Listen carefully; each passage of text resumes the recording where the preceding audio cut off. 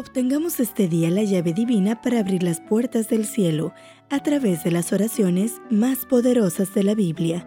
Reflexiones escritas por el autor Ricardo Betancourt. Comenzamos. 22 de agosto. Oración desde el abismo. Entonces oró Jonás a Jehová su Dios desde el vientre del pez, y dijo: Invoqué en mi angustia a Jehová, y él me oyó. Desde el seno del Seol clamé, y mi voz oíste. Jonás 2:2. ¿Por qué la inspiración quiso que la plegaria de Jonás 2:2 quedara registrada en la Biblia? ¿Qué quiere Dios enseñarnos hoy con esta oración? La plegaria de Jonás debe ser entendida a la luz del conflicto entre Dios y el profeta. En el capítulo 1 leemos que Dios envió a Jonás a amonestar a los ninivitas, pero éste se negó y se embarcó rumbo a Tarsis, y en la noche, cuando dormía plácidamente, los marineros de la embarcación lo despertaron para preguntarle por qué se había desatado tal tormenta que amenazaba con hundirlos en aquella furiosa fosa líquida. En un arrebato de sinceridad, Jonás confesó que él mismo era la causa de esa desgracia, y les dijo: «Tomadme y echadme al mar». Ya en las aguas, un gran pez se tragó al profeta. Entonces, desde esa cárcel húmeda y oscura, Jonás oró. A Jonás no le gustaba que Dios fuera clemente con los ninivitas, que eran paganos y enemigos de Israel.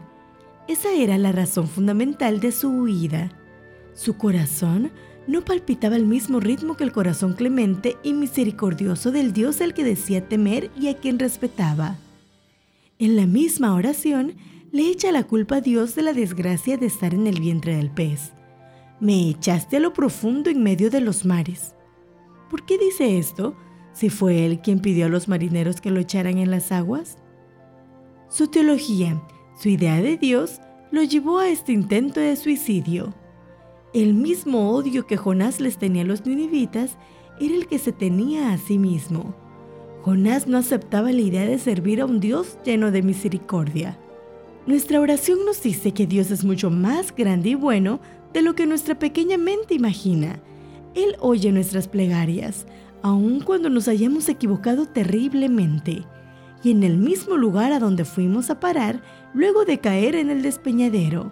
Una idea equivocada de Dios genera una idea equivocada del prójimo y de uno mismo. Solo la gracia de Dios puede poner tus ideas en sintonía con la verdad. Que tu oración sea: grande y clemente eres tú, mi Dios. Soy Keila Urbano y fue un gusto acompañarte en esta reflexión. Este audio es una producción de Esperanza Norte de México, traída para ti por Integrity, más que un servicio, un legado de vida. Integrity.